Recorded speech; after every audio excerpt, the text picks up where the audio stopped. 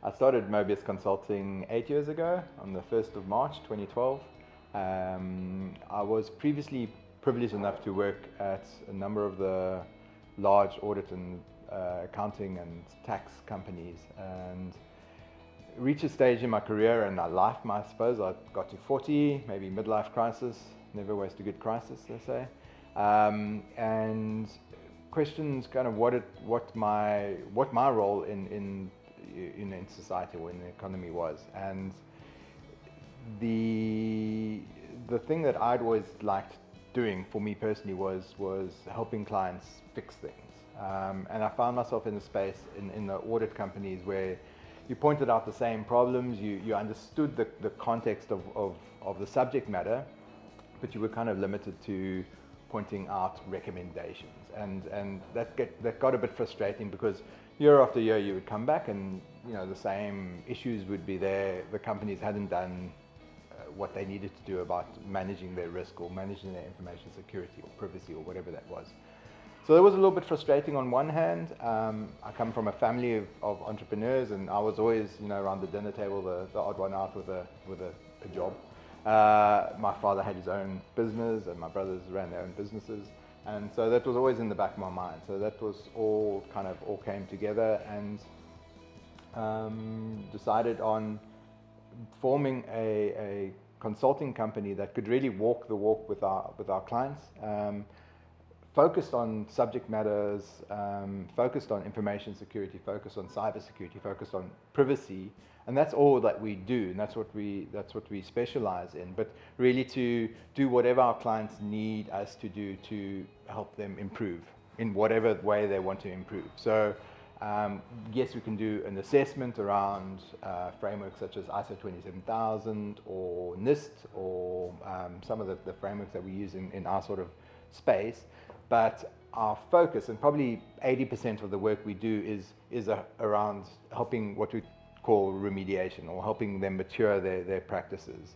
So it's defining and writing policies, embedding policies in the organization, reinventing or re-engineering processes, helping people staff at our clients understand what their roles and responsibilities are, delegations of authorities, the governance. So we very much look at the governance, people, process, and technology of any solution, and try pull all of that together, because sometimes those are disparate topics at our clients.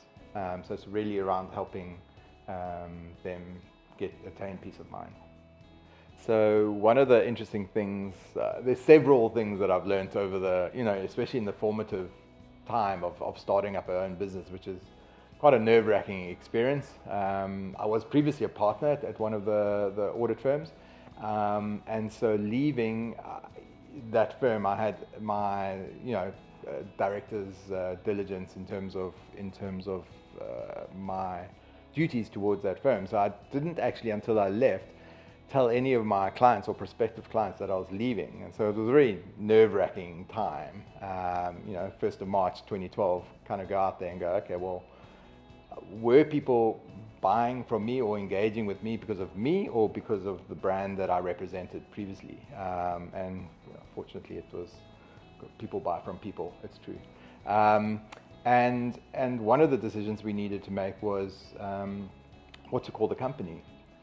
And one of the reasons I got frustrated with the Big Four was the rules and regulations and risk management, which I completely understand from an audit perspective, but from an advisory perspective, a lot of those rules didn't really make sense to us. So there were certain areas that we couldn't do work in. We couldn't do work for a client that was a listed client that we had audit, that we were the auditors for, and that kind of was frustrating. So I was looking for something that spoke to limitlessness or lack of boundaries, and I initially started off with that sideways 8, the infinity symbol, and that is called a lemniscate, which is sounds more like a skin disease to me than the name of a company.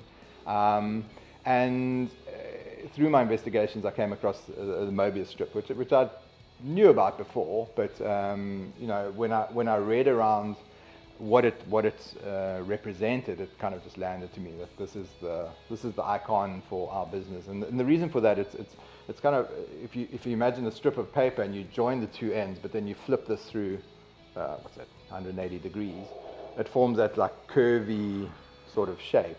And mathematically, it's the only shape that only has one boundary. Because if you run your finger around the middle of it, you actually have to go around twice to get to the same point. So that only having one boundary spoke to me in terms of kind of the opportunities that we could face if we built this business. Yeah, that's where the name came from.